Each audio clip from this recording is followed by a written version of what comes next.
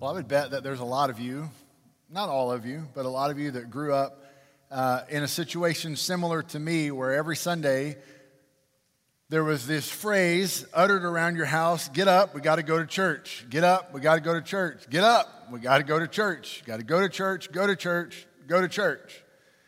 And I grew up hearing a lot about going to church. Obviously, I like it because I go to church a lot now.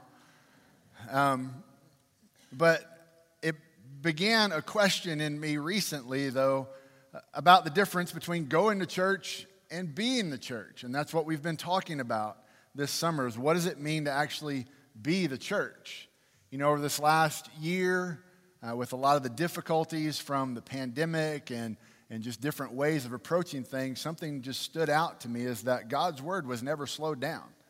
Even on the times that we couldn't necessarily meet together under one roof or things like that, there were different ways that people would come together and they would be there for one another, and they would gather and God would be glorified, and it really never even slowed down. So I don't think that God is inconvenienced sometimes by the things that tend to inconvenience us. And so this idea, though, of being the church, as we've begun to look at it and using the book of Philippians as a guide into this, just is something that I hope, again, I say it, you're going to hear me say it a lot this summer. I hope it sinks into your heart and you truly will ask the question, well, am I just going, or do I actually want to be the church? What's the reason for me being there? If it's just attendance, then what is that actually doing? And over the first few weeks, we've looked at this, that first of all, if I'm going to be the church, one of the very first things that I'm going to do is I'm going to pray for my partners in ministry. And who are the partners in ministry? Well, look around you. These are the partners in ministry. Yes, there are believers all over the world, but God has brought this particular group together in this particular place at this particular time for a reason and for a purpose. And so we begin by learning to pray for and be involved in the lives of the people that God has put us with right here, First Baptist Church Weatherford. And as we do that, there's a common goal that we all have, and that is this, that we want to advance the gospel. God has brought us together in this place with the giftedness that we have and the experiences that we have and the knowledge that we have, so that we can advance the gospel, so we can see God's word and God's good news be spread not just throughout Weatherford, but around the world, as God would enable us to be able to do these type of things. So to be the church and not just attend church or not just go to church, I'm going to pray for those that I go to church with. And I'm not going to be able to pray for them if I don't know them, right? So to get to know them, I'm going to have to do something with that. And advancing the gospel is not going to happen by accident. I'm going to actually have to intentionally think about, well, what am I doing to advance the gospel? And I really did make it as simple as I could last week in saying, if you just talk about it at home, talk about it in your life, talk about it with friends, talk about it with spouse, talk about it with kids, just talk about the gospel and begin to see what God will do as we make talking about the gospel a part of our life, and He will use that to begin to lead you by the Holy Spirit to advance the gospel and to use that in your life as well. And then today, I want to give you another aspect of what it means to be the church. And when I say this, some of you are probably going to immediately think one thing, and I'll just go ahead and tell you that's not what I'm talking about. You don't even know what it is yet, but I'm just going to go ahead and tell you that's not what I'm talking about. But to be the church, I will be present. I will be present. Now let me just go ahead and say this. It wouldn't make a whole lot of sense for me to talk to people about church attendance when you're sitting right in front of me or you're watching online, right? So I'm not just using the term be present to talk about the fact that it does help when you're here. Obviously, I believe it helps when we're here. But let me take this a little bit deeper. I'm talking about, who are you there for? Who are you present for in their life? And who is present for you in their life? Maybe some different ways that I've heard this put, some other churches or some other people who've spoken about this in the past. I've taken some things from them. And one of the questions that was out there is, who's your 2:30 a.m. friends? You know, the ones that if something's going on in your life and it happens at 2:30, that you have no hesitation about picking up the phone and calling them because you know that they're not going to think a thing about it, that they're just going to be on it because you've built that kind of relationship and you have that kind of investment in each other's life. That's what we mean by being present. And hear me on this. Being willing to be present and being present are two different things. Because I know in a group of people who love the Lord and who desire to be able to live life to its fullest by God's word, that most of us would say, man, I wish that person would have reached out to me. I wish they would call. I wish we had that. But the reason that we, and I'm one of we, right, don't do that is just obvious. We haven't built that relationship. So being present requires building relationships that are more than just superficial relationships. It requires doing life together. And I'm glad to tell you, I do have some people in my life, and I hope that you do as well, that are present for me. And that doesn't mean that they actually even live in the same town that I live in. Sometimes those people who are present for me, we've built relationships over a lifetime because relationships can't be built quickly. They take time to develop. But the intentional pouring into those relationships have developed over time, that I know that there are people like that in my life, and I know that I can be that person and am that person because life has proven that I am that person for some people. And my desire is that everybody would have a relationship like that. And as pastor of a church, you just kind of sit back and go, where better to build and to find those type of relationships than right here? But then you have to start asking the question of, well, why aren't those happening more often? And you begin to look at maybe some of the ways that we do things, and we'll talk about that a little bit more here in a little bit. But do you have that person? You know, when we moved here, or those people, when my family moved here, some of you know this, some of you don't, but it was my daughter's senior year of high school, so we chose to let her stay behind, and my wife stayed behind for a few months while she finished high school, and then I moved here. And then she finished high school and went on to college back in Lafayette, Louisiana, and Julie moved up here with me, and then shortly after that, Becca got in a wreck. She got in a car wreck, pretty bad car wreck. Somebody pulled out in front of her, and it was kind of a messy little scene. She was okay, but at that moment, I'm 7 hours away and realizing there's no dad portal that's been invented yet that can just zap me to the location where my children are. And you're going, what in the world do I do? And so I'll just tell you a quick story about that. Some of you know this, some of you don't, but I came from a pretty large church there, over 2,000 people, and we worshiped together and had a lot of acquaintances and a lot of people I knew and a lot of people that knew me. But there was a group of people that we had intentionally chosen to do life together. And we met on a regular basis and we studied God's word and we shared birthdays and we did stuff together and we helped each other in the yard and we did life together. And so here I am about a year and a half removed from even living there, but these are people who I continue to contact. And out of 2,000 plus people who were there, there's 6 people that I still have a conversation with. And they're the ones that I chose to do life together with in that place. And so when that happened, who did I call? I called those people. And I said, hey, this has happened. And without a doubt and with nothing even to think about, they were like, we're on it. And they're both there. Two of the guys are there, and they're helping take care of, and they take Becca, and they walk with her through all the stuff that she had to go through with that, and they helped made sure things were taken care of. They checked on her the days following and stuff like that, because I couldn't necessarily be there, but these were people who were present in my life, even from 7 hours away. How do you build those kind of relationships? Where do those things come from? And where better to do that than in a place where God has put you with other believers who are like-minded with the same goal. You see, Paul writes this in Philippians, and we're going to be looking in chapter 1, starting in verse 18, which we read a little bit of last week, but we'll pick it up here again. Paul's talking about the people who are causing him difficulties and the things that are going on, and he goes, look, here's the answer. What does it matter?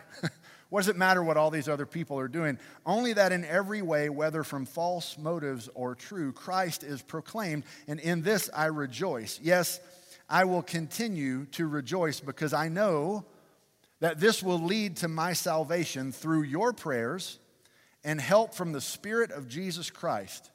My eager expectation and hope is that I will not be ashamed about anything, but that now, as always, with all courage, Christ will be highly honored in my body, whether by life or by death. For me, to live is Christ, and to die is gain. Now, if I live on in the flesh, this means fruitful work for me. But I don't know which one I should choose. I'm torn between the two.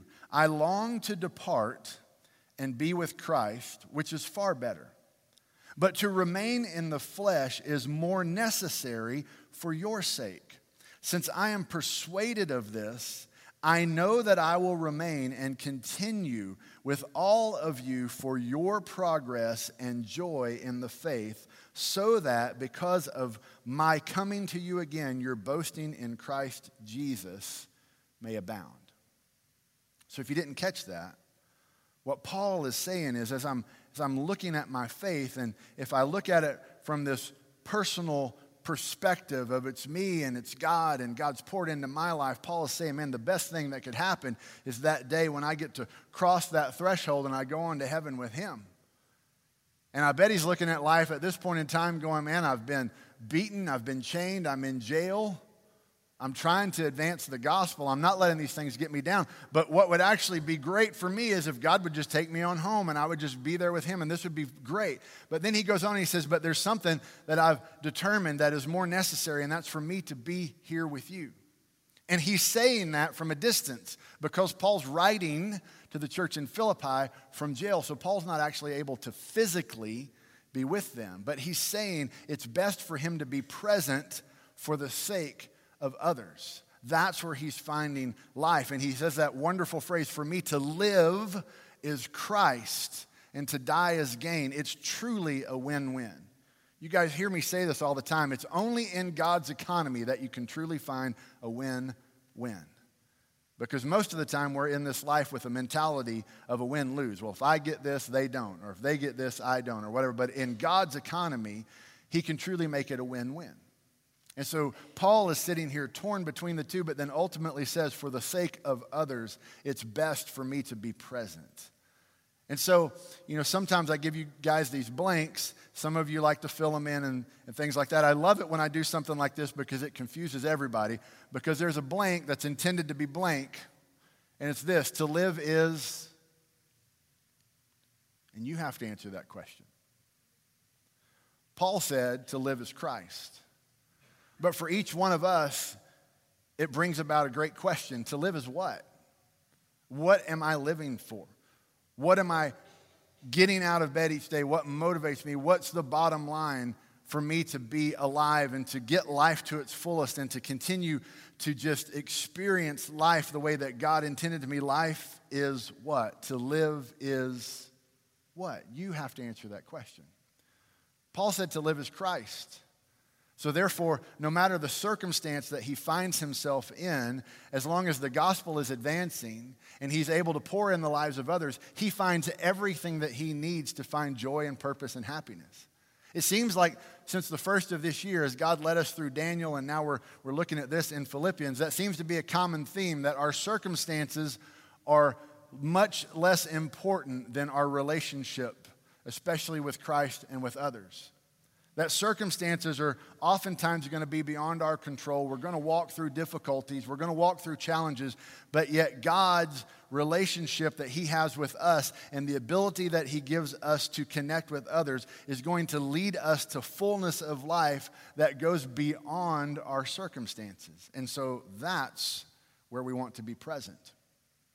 You see, the difference here between just going to church and being the church, going to church and just showing up and saying, okay, I was there and now I'm leaving there and I'm going here, but we're not really connecting and we're not really doing this. Or being the church which says, man, I get to be here. And I get to be here for you, and I get to be here for you, and we get to do life together, and I get to pray for you, and I get to hear from you, and you get to pour into me. And this is what it means to be the church. We want more of that. I want more of that. Anybody else want more of that? More of that. Less of attendance. Okay, I just said that, didn't I? Less of attendance for attendance sake. More of being the church. That's what we want. Because here's what we begin to discover. When we're present in that type of way, not just physically in the building, but when we're present and we're engaged in worship and we're engaged in relationships, this is what it means. I can find joy in relationships. We find joy in relationships. You do realize that, right? That circumstantial joy is exactly that. It's circumstantial. And as soon as the circumstances change from something that made you happy, then it's going to change to something that makes you unhappy. And it's going to be like this roller coaster ride, but you can always find joy in relationships. That's why Paul writes, I will continue to rejoice. I'm in jail. I'm going to continue to rejoice. My rivals are having a heyday. I'm going to continue to rejoice. Why? Because the gospel is advancing and we have great relationship with one another. I can rejoice in that. I love it. If you think about the idea of circumstantial joy, it's just never going to lead to anything that's fulfilling. The prophet Habakkuk puts it like this: though the fig tree does not bud, there's no fruit on the vines, though the olive crop fails and the fields produce no food, though the flocks disappear from the pen and there are no herds in the stalls, yet I will celebrate in the Lord. I will rejoice in the God of my salvation. Habakkuk has learned the truth that a relational connection with God will bring the deepest and best joy that goes well beyond anything that circumstantial joy could bring. One of the wonderful illustrations of this type of relationship for me in all of Scripture is the relationship between a man named David and a man named Jonathan. And if you're not familiar with him, David was destined to become the king of Israel, but there was a problem. There was a man named Saul who was the king of Israel. And Saul's son was Jonathan. Now, in a normal circumstance, whenever Saul passed, Jonathan would become king, right? But yet there's this incredible relationship that we see develop between David and between Jonathan that begins to develop over time when Jonathan realizes that God has anointed David to be the next king, and yet he's watching all these things happen around him with his own dad trying to take David out of the picture. And yet God gives them this great connection and this great love for one another. It says in 1 Samuel 23 that David was in the wilderness of Ziph in Horish when he saw that Saul had come to take his life. Not a great circumstance, right? Then Saul's son Jonathan came to David in Horish and encouraged him in his faith, saying, "Don't be afraid, for my father Saul will never lay a hand on you. You yourself will be king over Israel, and I'll be your second in command. And even my father Saul knows this." Then the two of them made a covenant in the Lord's presence. Afterwards, David remained in Horish while Jonathan went home. And yet they were still there for one another.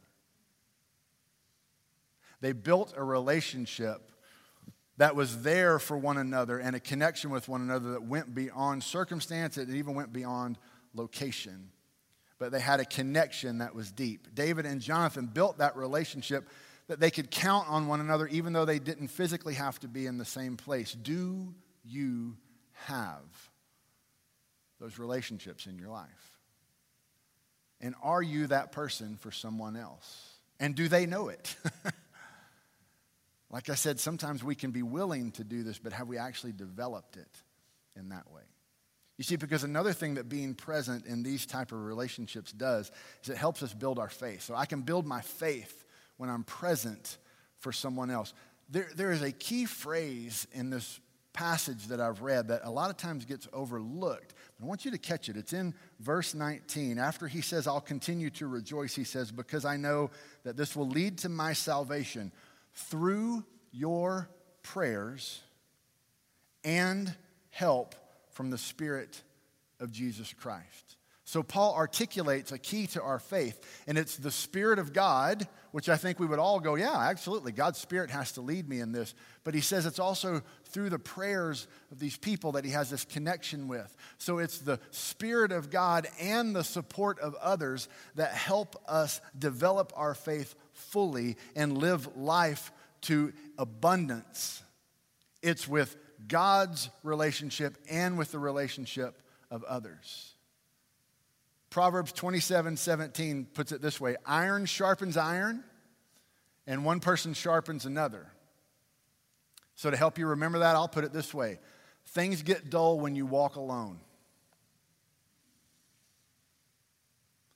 Things get real dull when you walk by yourself.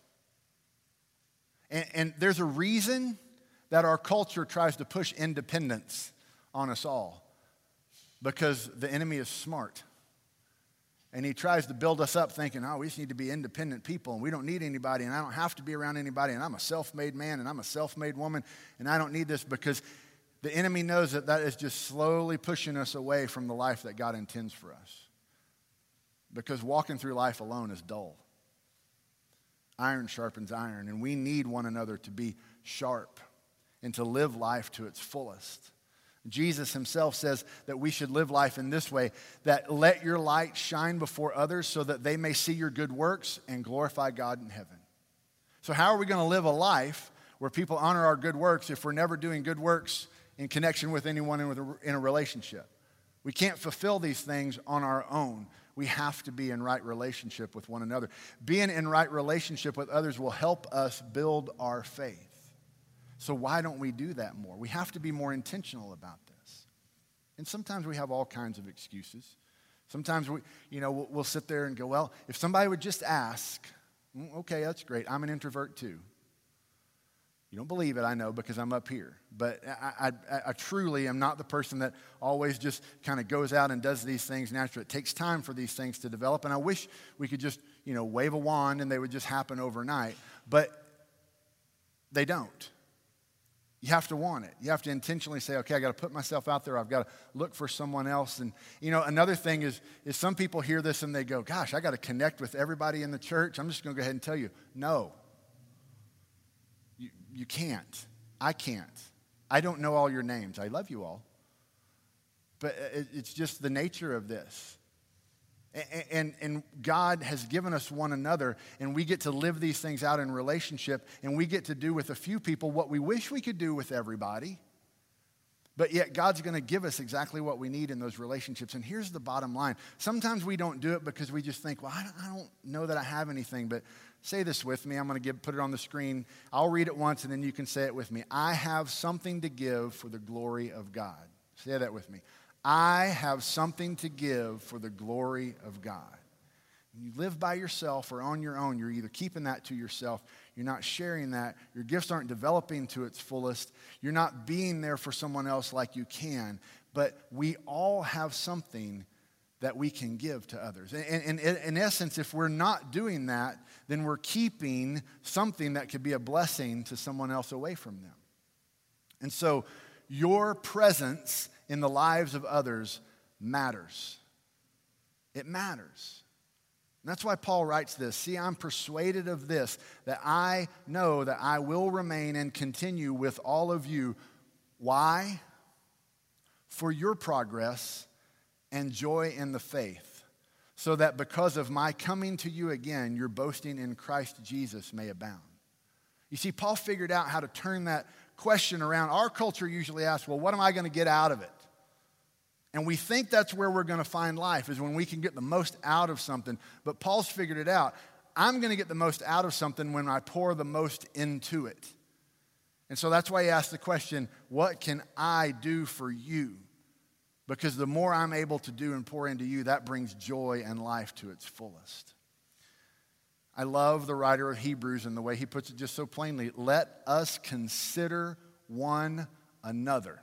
Let us consider one another, not just ourselves, in order to provoke love and good works, not neglecting to gather together as some are in the habit of doing, but encouraging one another, and all the more as you see the day approaching. There's something I've discovered. No matter how often I get together either with some close family or close friends, no one ever utters the phrase, I wish we did this less. It's always, I wish we did this more. I wish we got together more. I wish we did this. So what do we need to do to keep the most important things the most important in our life? And what can we do to build the type of relationships that we know that we're present for others and they're present for us?